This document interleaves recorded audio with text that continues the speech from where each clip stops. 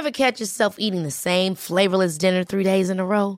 Dreaming of something better? Well, HelloFresh is your guilt-free dream come true, baby. It's me, Keke Palmer. Let's wake up those taste buds with hot, juicy pecan-crusted chicken or garlic butter shrimp scampi. Hello Fresh. Stop dreaming of all the delicious possibilities and dig in at HelloFresh.com. Let's get this dinner party started. Planning for your next trip? Elevate your travel style with Quince. Quince has all the jet-setting essentials you'll want for your next getaway, like European linen, premium luggage options, buttery soft Italian leather bags, and so much more. And it's all priced at 50 to 80% less than similar brands. Plus, Quince only works with factories that use safe and ethical manufacturing practices. Pack your bags with high-quality essentials you'll be wearing for vacations to come with Quince. Go to quince.com/trip for free shipping and 365-day returns.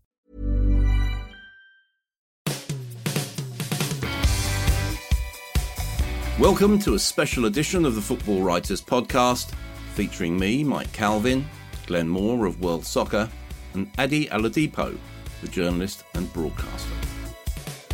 The pain is acute, terribly familiar. England have lost on penalties, again. A malignant minority of fans have disgraced the nation, again. But this time it must be different. Let's not pursue scapegoats. Let's look to the future and a World Cup rich in promise. Let's look at the importance of the impact made by 3 young footballers who are to their country.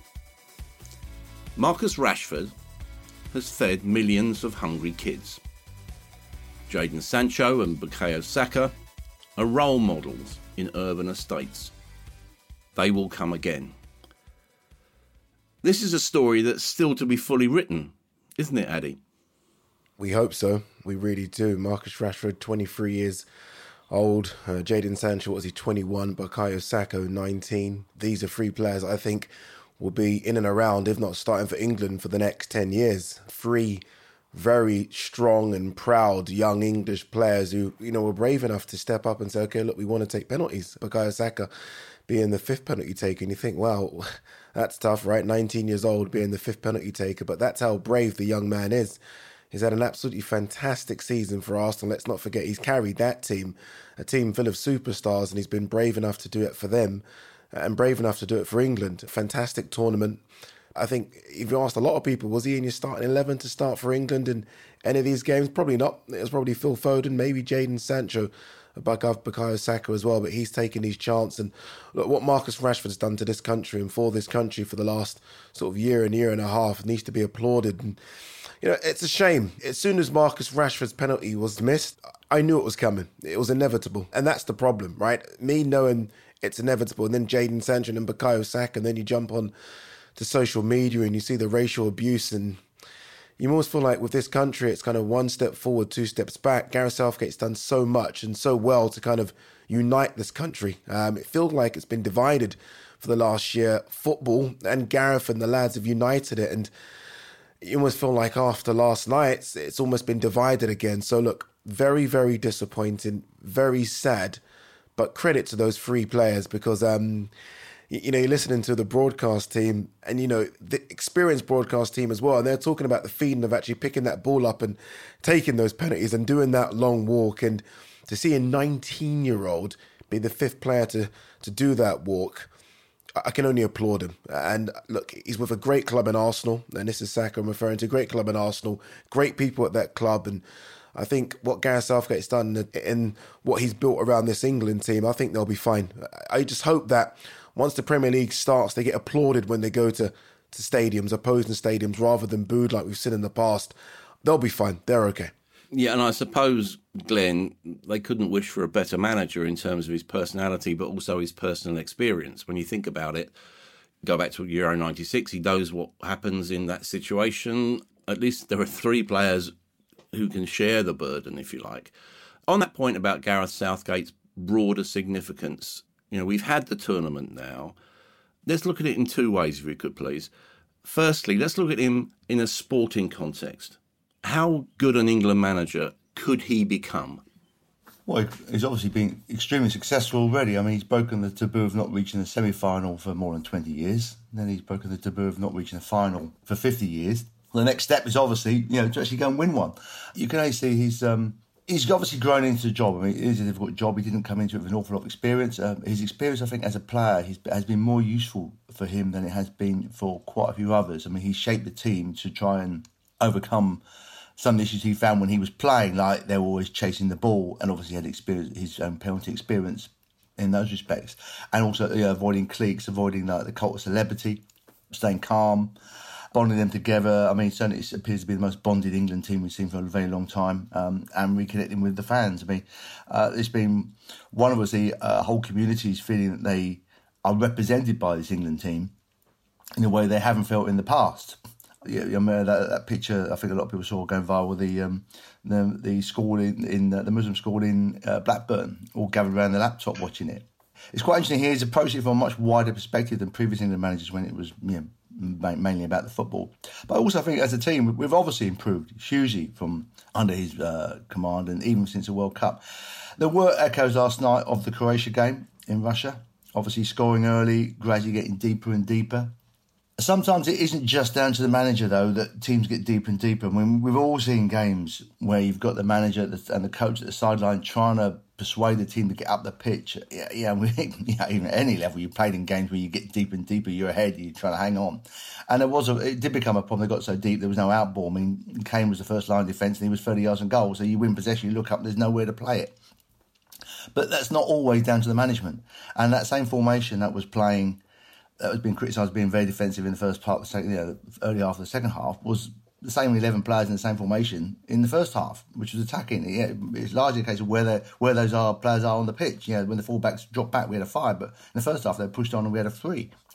So I think there'll be more development. There is an argument that now it's time, having got a situation where we've got a bolted-on framework, we're better at keeping the ball. Now it's time to find a way of trying to incorporate the attacking talents more. I mean, one thing that did strike me last night is that when you were looking at what the changes were going to be, you were thinking the only person you're going to bring off was either Trippier or Mount in initial substitutions. Henderson would be like for like swap, but in terms of changing the system, you bring off Trippier and bring on another attacking player. They weren't going to take off Sterling, though there was an argument that maybe last night wasn't his best game, perhaps you could have done. We weren't going to take off Kane, we weren't going to take off the defensive holders or just swap a light for light, and suddenly you're running out where it has to be Mount, and there wasn't actually a light for light number 10. Maybe in years to come, that will come through with someone like Smith Rowe, but there obviously would be progression, and I'm confident that when you look at how the team have improved over the last 2 or 3 years under Gareth, that they will continue to do so. Yeah, let's look at that issue of personnel in the context of the penalties. I have to say I was really surprised that Saka was exposed to the most pressurised position, Addy. What about the nature of that final 5? Why wasn't there Sterling in there? Why wasn't Grealish put on basically with the direct job of actually taking a pen? Yeah, surprised me. When I saw Saka coming up and walking up, I was shocked. Obviously, look, this was pre-planned. Those 5 would have been the 5 that would have almost put their hands up or performed in training and would have been chosen. I was shocked that Maguire took the second one, and that was probably the best pen we saw all night. So that was clearly pre-planned. But Saka shouldn't be taking the 5th penalty. He really shouldn't.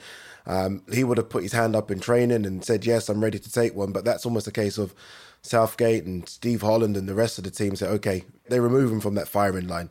He shouldn't be taking one. Grealish should be taking that, or Sterling should be taking that. I know Sterling isn't a penalty taker, but he has taken pens in the past. He's got to take that 5th one. Saka should be nowhere near it. I mean, to my recollection, I could be wrong here. I don't think I've ever seen or he's ever taken a penalty before, Saka, let alone in the final of the Euro 2020. He's in front of 67,000 people. So he shouldn't be taking that penalty at all.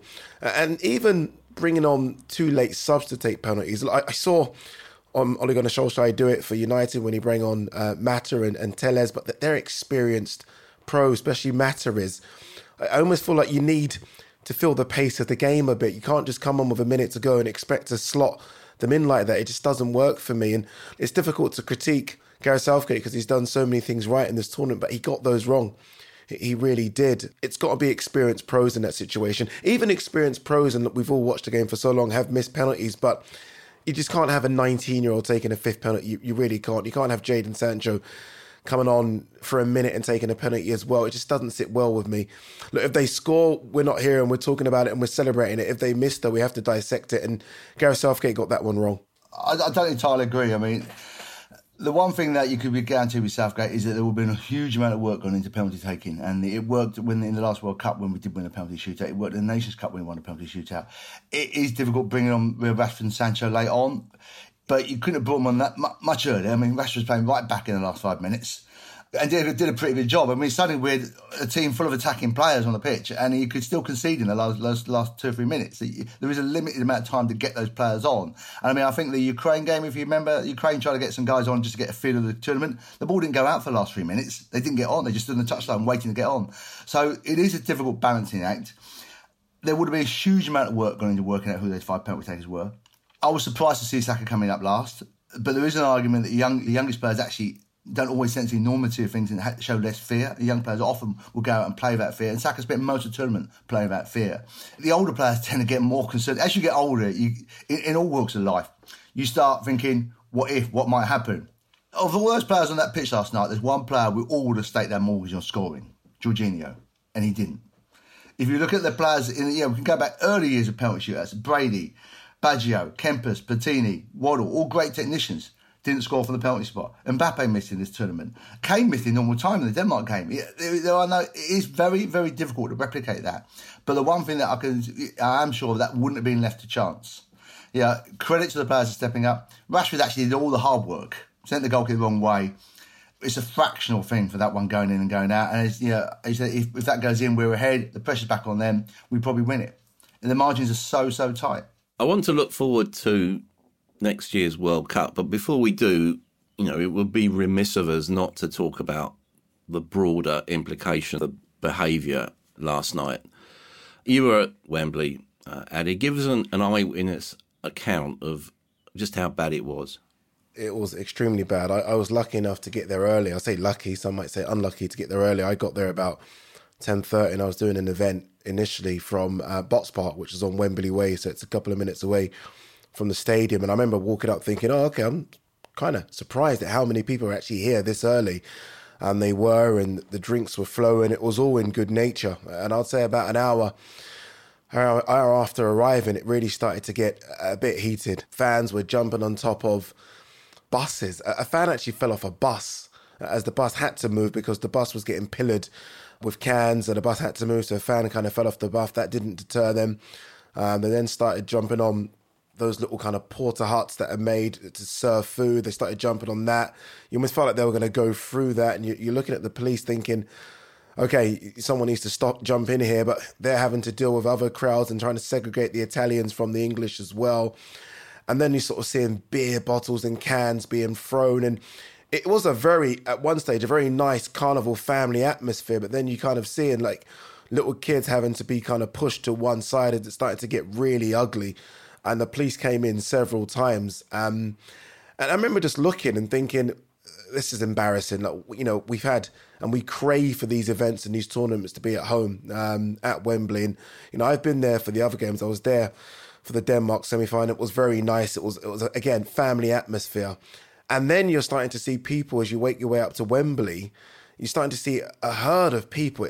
People reported it was hundreds. I would say it was more close to thousands, sort of running in the back exits. The stewards are just there. Look, the stewards are not police. They can only do what they can do. They're not the Avengers. They can only manage a few numbers, and they're just getting pushed to the side. Female stewards getting trampled on as fans are literally running in every exit they can get in. And then when you're in a stadium, Wembley's massive. They said it was 67,000. This is why I say it was thousands of people in there without tickets. It looked near capacity in some parts of the stadium. So there are thousands of people in there without tickets. Babies crying, family members crying because they don't want to be around, which were hooligans. There's only one word to describe them, the hooligans. And in the end, it was disappointing. I don't want that to mar from what was a fantastic tournament, but it was marred. It really was. There were fights after as well. And I guess UEFA are going to be looking at this. We want to obviously host the World Cup. And if you look at the events yesterday, we're far away from hosting it. I had a friend that was at Leicester Square as well, and that was awful. The scenes there were disgusting as well. There were racial elements after the game. You could hear sort of monkey chants and the N-word being screamed out about the three N's that missed the penalties. So yeah, very, very disappointing, upsetting, but I don't want it to mar from what was a fantastic tournament. But again, UEFA and the FA are going to have to look at this. It's a catastrophic error of policing and stewarding and intelligence, I suppose, ahead of. I mean, I wasn't there. I was quite glad I wasn't there as the day wore on. Just watching it on social media and following it, it was obvious from at least 2 or 3 o'clock that it was going to be a carnage. The Met would have been stretched by then because obviously there was stuff going on elsewhere in London. But I mean, and Wembley's quite a difficult place to police these days because it's so built up around the stadium and there's so many food and drink outlets and indeed residential outlets and places like Tesco's, where you can walk in and pick up 24 cans of beer and walk out. So it's quite a difficult one to have that outer perimeter that you have at a lot of grounds, for these big events because there are people who live there and work there within that inner perimeter. But I mean, clearly it was a catastrophic failure. There were reports of people rushing the turnstiles at the semi-final. And that ludicrous statement they put out that no one had got in without a ticket was just adding to the ludicrousness of it. I mean, it was disastrous. It went. Those pictures would have gone around the world. Would have fulfilled what lots of people think about English fans generally. I mean, the only thing is we've seen this. You and I, Mike, in particular, overseas. That has happened, been inflicted on other cities. To actually having it happening here in London might actually make 1 or 2 people sort of think, right, we need to get on top of this and work out how to solve this problem because it actually is a problem coming home to here.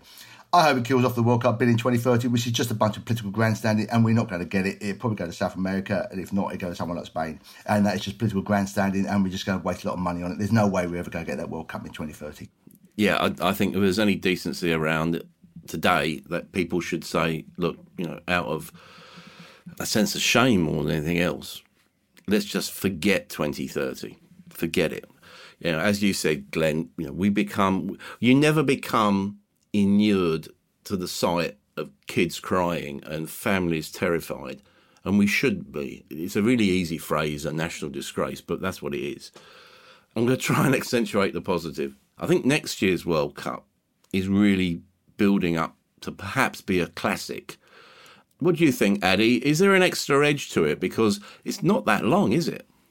No, it's not. So when you're looking at a lot of the sides that played in this tournament, and then you can stretch it further to the sides that played in the Copa America, this could be the squads that just go to 2022 in Qatar. I'm excited about this England team, and that might be slightly biased being over here, but it's not just the team that we've got now, which is a very, very young team, by the way, and you can imagine all of these, maybe bar Jordan Henderson, I still think will be in and around the squad. All of these will go to the 2022 World Cup. But then you look at the ones that are left at home and you think, okay, Trent Alexander-Arnold is to come. Mason Greenwood, who would have been part of this squad. Eberechi Eze, Curtis Jones, Emil Smith-Rowe, Fikayo Tomori.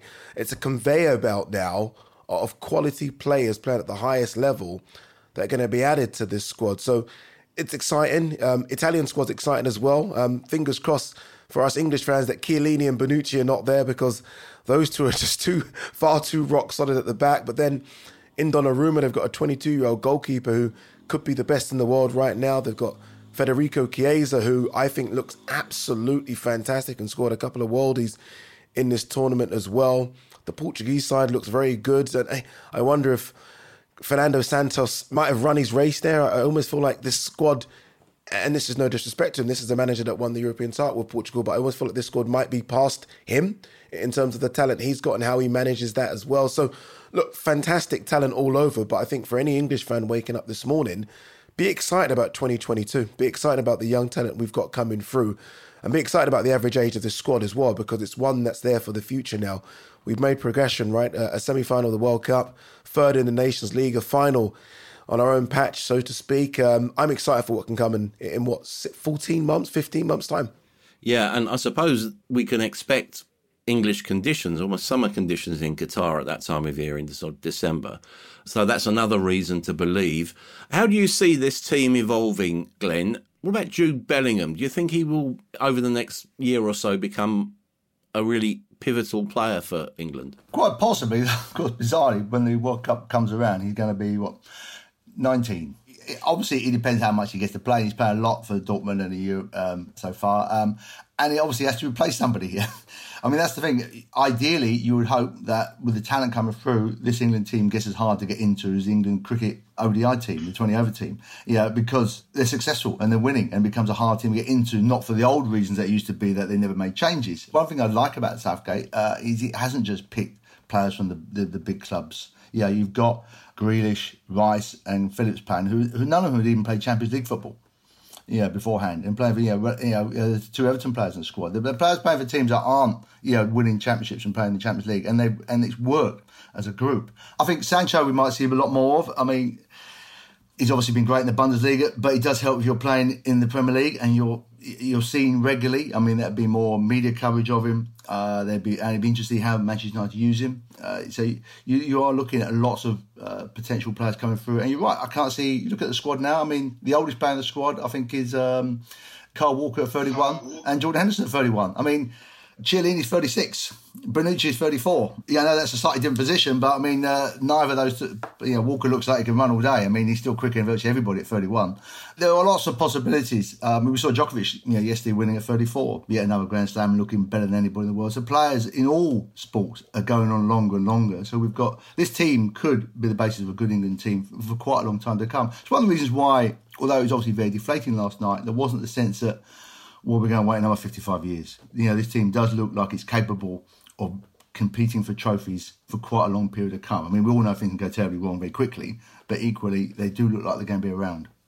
Yeah, and I suppose one of the key areas of advancement, if you like, is in the defence. Harry Maguire has really come through in this tournament. John Stones probably has proved that he can excel outside the comfort bubble of Manchester City.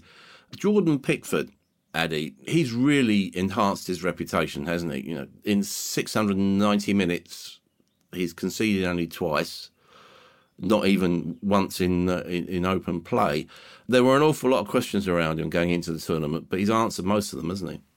He has. He's answered every single one of them. I don't think there were questions about him when he puts on the England shirt. I think it's these Everton performances, which might have been a bit hit and miss this season. I'm a Liverpool fan, and I think obviously that challenge with Virgil van Dijk really hurt me, but it would have hurt him as well. I mean, he got a lot of stick from him, for that challenge, and I think mentally he's been speaking to someone as well, which has been good. But I think Pickford's looked fantastic. He had a couple of hiccups, I thought, against Denmark, but he got over them very, very quickly. But he's looked great, right? I mean, that Jorginho save as well. You almost felt like, okay, it wasn't coming home, then it was. He teased us in that one. But I thought he's looked absolutely fantastic in this tournament. I love the way in which he screams and barks orders. That's something I've never really got from him before. He's kicking. I don't think anyone second guesses he's kicking. He's got competition in that role, though. I spoke to Dean Henderson yesterday, and he says, Qatar 2022, you watch. So there's competition around. Sam Johnstone looks fantastic as well as a goalkeeper. So there's now strength and depth in that position as well. But I think Pickford's been outstanding. And Donnarumma, I think, got the player of the tournament. Pickford couldn't have been too far behind because he's had an absolutely fantastic tournament as well. Who do you see, Glenn, as emerging amongst the favourites in Qatar? Well, you're probably looking at the usual suspects. I mean, there's a feeling that Belgium maybe have shot their bolt. They've got some young players coming through as well. The interesting thing about Qatar, I mean, obviously all sorts of questions can be asked about why it's being staged in Qatar and how they won the bid and whether it should ever be there. But clearly we're now at a stage where it will be there. It will be effectively a neutral territory. The only one I can think of similar is Japan, or I suppose South Africa as well. I mean, where you're looking at the established nations from Europe and South America will be not competing at home. So it's much more of an open field in that respect. I mean, I think Germany winning in Brazil are the only team to win in the other's territories, it was, since Brazil in 58. So it can be quite interesting, but you're looking at the usual suspects. I mean, Italy have shown how quickly you can turn around a team under Mancini when you've got lots of good players. I mean, Germany, I think, will be there, obviously. Brazil, Argentina. It'd be very interesting to see how, having finally won something, whether that liberates Argentina, who look like they're being managed properly for the first time for many, many years, and also Messi to then build on that.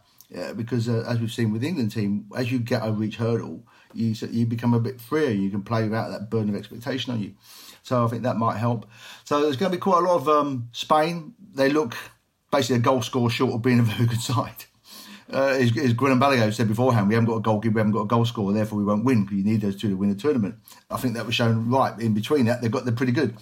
So it's going to be wide open. A lot will depend on the draw, as ever, where you end up with. There's going to be some good sides. You would have to say it's hard to see someone unusual coming out. But you never know, given where it is, but you're looking very much at the established nations of Europe and South America. Yeah, let's look at, Addy, if we could, Argentina. Obviously, they've won their first title in 28 years in the Copa America. That's obviously going to be the perfect springboard. Obviously, and understandably, Messi's grabbed all the headlines. It was only 5 years ago he was threatening to quit. What about Emi Martinez?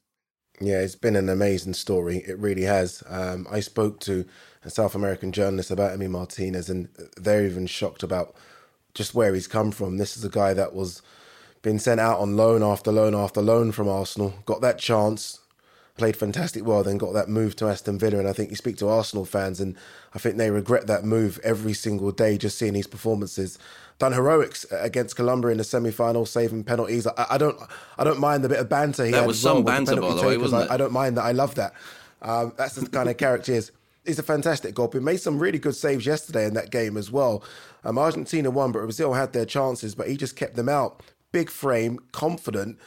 And it shows, you just have to keep on going. And I know it's a bit of a cliche, but again, this guy was being sort of fed round the houses on loan, and no one knew who he was. And all of a sudden, we've got a goalkeeper that you could arguably say is in the top 5 or top 6 goalkeepers in the world right now. So look, credit to him, credit to Argentina as well. I look at the Argentina squad, we look at them, and I look at the Brazil squad as well. And as much as there are obviously going to be big threats for Qatar 2022, you don't see much young talent coming through from either anymore. I was looking at this Brazilian squad, and a lot of the burden was on Neymar, and you look at what they've got up front with him, Richarlison and Everton. It was like, where's the new young talent? You almost felt like it was a massive conveyor belt from Brazil talent and Argentine talent coming through, and it's just not there anymore. And even this Argentine side, Di Maria scoring, and he's part of the old generation, and Messi there, and Otamendi at the back, and Aguero coming off the bench. Where is this new fresh talent like we're seeing in this English squad and the Portuguese squad? So they might struggle in Qatar 2022 because I just don't see much coming through. Yeah, what about Brazil, Glenn? They do seem to be missing the X factor. And let's concentrate on Neymar. Great brand. Shame about the substance? Well, he's a hell of a player, isn't he? I mean, he's had one or two issues of injuries at big events. I mean, the Brazilian World Cup, obviously, one of the PSG games towards the end of the season hasn't helped. I guess when you've got someone that big, England had with Beckham, it's sometimes quite difficult to incorporate players who are that big within a team setup because they bring with them so much baggage, both voluntarily and involuntarily. And you wonder how that affects the dynamic within a dressing room to an extent. I mean, we saw that at PSG, didn't we, for a period with him and Cavani. So I think it's quite difficult. I mean, he has done it for Brazil. I mean, if you remember the Olympics at home, they take the Olympics much more seriously than we do in terms of the men's game. And he did do it and he performed and they won it. And there would have been a lot of pressure on him in that tournament. So he has done it for Brazil. I mean, I know they've called it a very strong Olympic squad for this Olympics. I mean, Richarlison, everything would be thrilled with the fact he's going there now. One of the things about, I guess, Qatar is that both for Brazil and Argentina, they've played quite a few games out in the Middle East in recent years for financial reasons. So they will probably feel more at home than most of the European teams do when they get there. But it's hard to say another 18 months down the line, as long as he stays fit and injury-free. But it is, you develop this massive entourage around you, all these competing voices. And it's sometimes quite difficult for club managers and international managers. Be interested to see how it goes with another year under Pochettino, who's very good with players generally. Yeah, and can deal with personalities. What about France, Addy? There is genuine depth there. Mbappe probably has disappointed in this tournament. When we talk about France, we have to talk about Paul Pogba. Were his strengths and weaknesses crystallised in that mad defeat by Switzerland? Fantastic goal, sumptuous stuff. But he didn't have the discipline afterwards. It was as if he was sort of looking into a mirror saying, well, oh no, great, It felt like that, right? I mean, the goal celebration kind of summed that up, didn't it? He didn't move very Cantona-esque of, that's just normal for me to hit a top corner goal like that 30 yards out. But he switched off. And that's Paul Pogba. Paul Pogba's an interesting one. When United signed him, I almost felt like this is going to be the next Yaya Toure or the next Frank Lampard or Steven Gerrard. And it's not worked out, has it? I mean, we'll always point out to the fact that when he puts on that blue shirt off the French, he's almost turns into another player. I've watched France a lot. He's good for them, but he's not outworldly like I think some report him to be for France. He's very good, but I think Kante takes a lot of the burden and almost carries the weight for both of them sometimes. But look, the French squad failed to deliver. They're clearly the most talented squad in world football, but it almost feels like a talented squad of individuals rather than a team.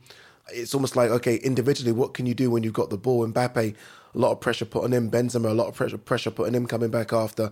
He's exiled as well, but they'll be fine. I watched a lot of them in the under-21 tournament, and yes, they didn't reach the final there, but you look at what they've got coming through, and you look at Upamecano and Konate playing for the under-21, so they've got a lot of strength in depth coming through.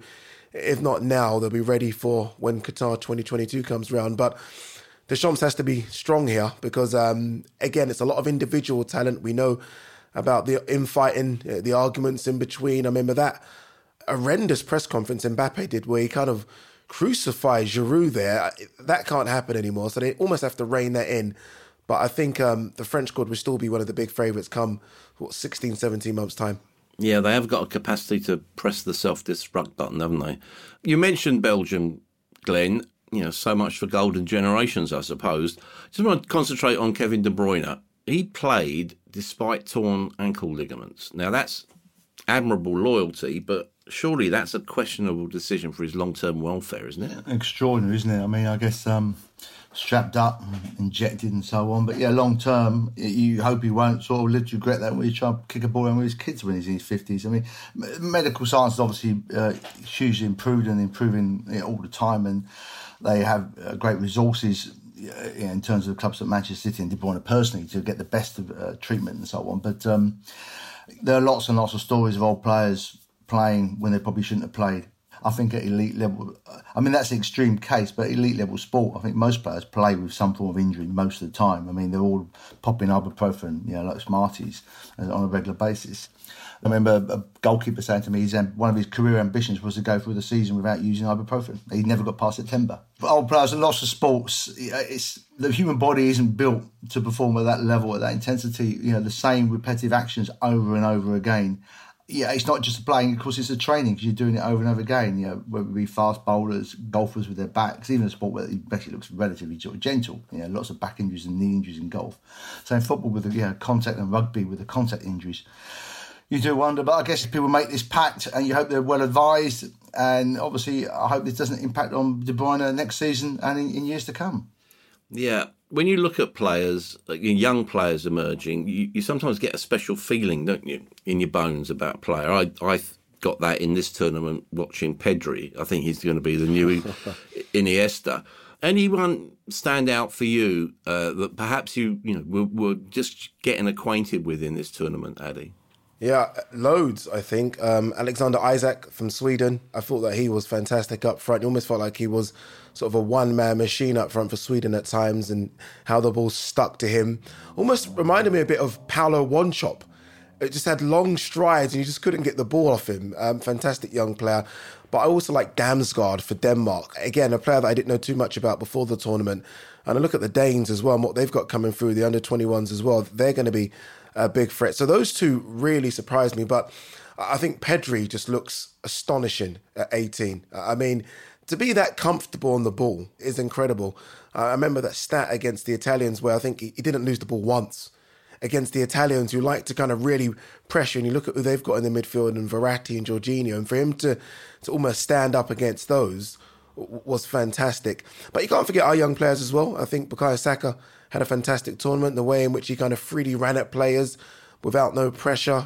Jadon Sancho, when he came on, he started against Ukraine, looked really good as well. But I think Pedri looked a level above, and it's going to be interesting to see what he can do the next sort of 4 or 5 major tournaments, because you're right, that is almost a Xavi and Iniesta combined, isn't it? And that's saying something. Yeah, I tell you, the other Spanish player who impressed me, Glenn, was Dani Olmo. There's a big transfer waiting to happen, isn't there? Yeah, see, I'd seen him in the Bundesliga. He does look a good player, doesn't he? Quite clever the way he dropped deep against Italy to try and pull the centre halves, like Kane did later on. There'll be lots of people looking at me. Obviously, we all know lots of stories of players being signed on the back of a good tournament who then turn out to be not quite so good after all. These days, the scouting level of clubs is at such a level that they would be able to look at a bit more deeper Yeah, and say, okay, is this just a one-off, a good couple of weeks, or let's look at his performances over the last couple of years? I'm sure there'll be very, very few players playing in this tournament who most of the big clubs won't have known about quite well already. I mean, a couple that caught my eye, Doku, Belgium, looks a real, exciting player. Denzel Dumfries, Dutch, right wing back, and another Dane Mahaley. Maybe some questions about where you were playing in the team in terms of his defensive abilities, but going forward, I mean, there were some, as always, these tournaments, some exciting players. But as Adi said, quite a lot of them were English. Yeah, I suppose the one thing, well, actually, lest we forget the Premier League starting in 25 days, so we'll be soon back on that, Charabanc. Going into this tournament, well, I always thought international football has to the relevance of international football is the competitive element of it. Frankly, I don't get carried away with friendlies or nations leagues. The game lives in the biggest tournaments. Does this tournament prove that reports of the death of international football have been exaggerated, Ali? Yeah, exaggerated, lied. The truth hasn't been told, because this was a fantastic tournament. I just didn't want it to end. I remember sort of sitting in Wembley yesterday thinking, this is it, isn't it? This is the final game, and knowing how much I'm going to miss it, because it's been outstanding. And I was a bit, cautious at the start. I was like, okay, this is being played all over Europe. I didn't think that made sense, but it did as well. It was good to see the colours and the sounds from the different countries hosting this as well. I think it's been an outstanding tournament. We've been blessed with some games. The Spain-Croatia game, that one 5-3. You think of the Swiss and French game as well. We've had some absolutely outstanding football played in this tournament. Some crazy goals as well. I was just thinking of some of the goals of the tournaments, and you think obviously Patrick Schick's going to get a lot of the headlines, but Modric's goal in Scotland in the outside of the boot. I mean, everyone said to me that Modric was done. He played like he's got 4 or 5 years left in him. Chiesa's goal against Austria was absolutely outstanding. Dolberg's goal. We've had some thrilling football, but I think the biggest positive I think we can take away from this tournament, or mine, has been the refereeing. I think the refereeing has been outstanding throughout the tournament. I mean, you mentioned what we've got coming up soon in 25 days, the Premier League, and how much did we kind of pull our hair out to the point where I have none left about VAR and some of the decisions and how long it took for a decision to come. Even the VAR incidents we had in this tournament, you barely heard about them. They were over so quick. And I thought the refereeing was fantastic. I really did. And I think it made me enjoy international football again. I got tired of the Nations League. I got tired of the friendlies. But this excites me for what we've got coming. I even, to an extent, Mike, got tired of the qualifiers for some of this, because it almost felt like it was a done deal, some of this qualifying stuff. But I'm excited now for Qatar, because this excited me. The qualifiers are possession, and as more and more teams qualify, as tournaments get bigger, it becomes so much easier for teams like England to always qualify. But I actually quite like the idea of the Nations League, and I think it will get bigger, and I think it will become more important. And now's a good time to win it when not everyone's taking it seriously. Our next fixture of international football is actually in October. Proper international football in October, when we have the Nations League, which is hosted by Italy. Can you imagine the excitement that's going to be around that as the current Euro winners? They're playing Spain in Milan, and then the other two teams are Belgium and France. That's a very high quality 4-team tournament, which is what actually the Euro started out as a 4-team tournament in terms of the hosting situation. So I think that's not a bad one. It's a shame we didn't win it a couple of years ago. I think in time it will become a decent thing to have won, as long as they don't keep mucking around the format, because they've already messed about it once. And the other thing is, I'd agree with the refereeing. You'd expect the refereeing to be quite good, because these are all European referees with lots of experience with the Champions League. But it has been the way VAR has been used with a very high bar for changing decisions. Yeah. I mean, and decisions made quite quick. I think that's been the key thing. I mean, rather than just trying to re-referee the game with the tiniest little fraction here or there, sort of like, they really have gone back to, is that a glaringly obvious mistake? No, it's a borderline decision. We let the guy on the pitch have the final say. And I think that's how it should be used. Yeah, there have been so many uplifting moments in this tournament. The most memorable one for me was actually the most haunting. As medical staff fought successfully to save the life of Christian Eriksen, his teammates formed a circle around him to maintain his privacy and his dignity. Now, for me, that's an unforgettable image of solidarity. It's an indication of the humanity that underpins sport in general and football in particular. The worst memory? among many at Wembley last night was the predictability of the abuse received by those who missed their penalties. The very worst people in England trolling some of the best. I wish I had a solution. In the meantime, thanks to Addy and Glenn for their insight, and to you for listening to the Football Writers Podcast.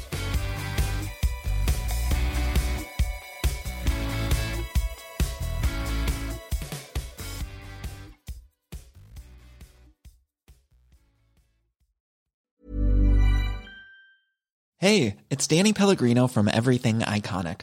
Ready to upgrade your style game without blowing your budget? Check out Quince. They've got all the good stuff, shirts and polos, activewear, and fine leather goods, all at 50 to 80% less than other high-end brands. And the best part? They're all about safe, ethical, and responsible manufacturing. Get that luxury vibe without the luxury price tag. Hit up quince.com/upgrade for free shipping and 365-day returns on your next order. That's quince.com/upgrade. Hi, I'm Daniel, founder of Pretty Litter. Did you know cats tend to hide symptoms of sickness and pain? I learned this the hard way after losing my cat, Gingy. So I created Pretty Litter, a health monitoring litter that helps detect early signs of illness by changing colors, saving you money and potentially your cat's life. Pretty Litter is veterinarian developed, and it's the easiest way to keep tabs on your fur baby's health right at home. Go to prettylitter.com and use code ACAST for 20% off your first order and a free cat toy. Terms and conditions apply. See site for details. Ever catch yourself eating the same flavorless dinner 3 days in a row? Dreaming of something better? Well, HelloFresh is your guilt-free dream come true, baby. It's me, Keke Palmer. Let's wake up those taste buds with hot, juicy pecan-crusted chicken or garlic butter shrimp scampi. Hello Fresh. Stop dreaming of all the delicious possibilities and dig in at HelloFresh.com. Let's get this dinner party started.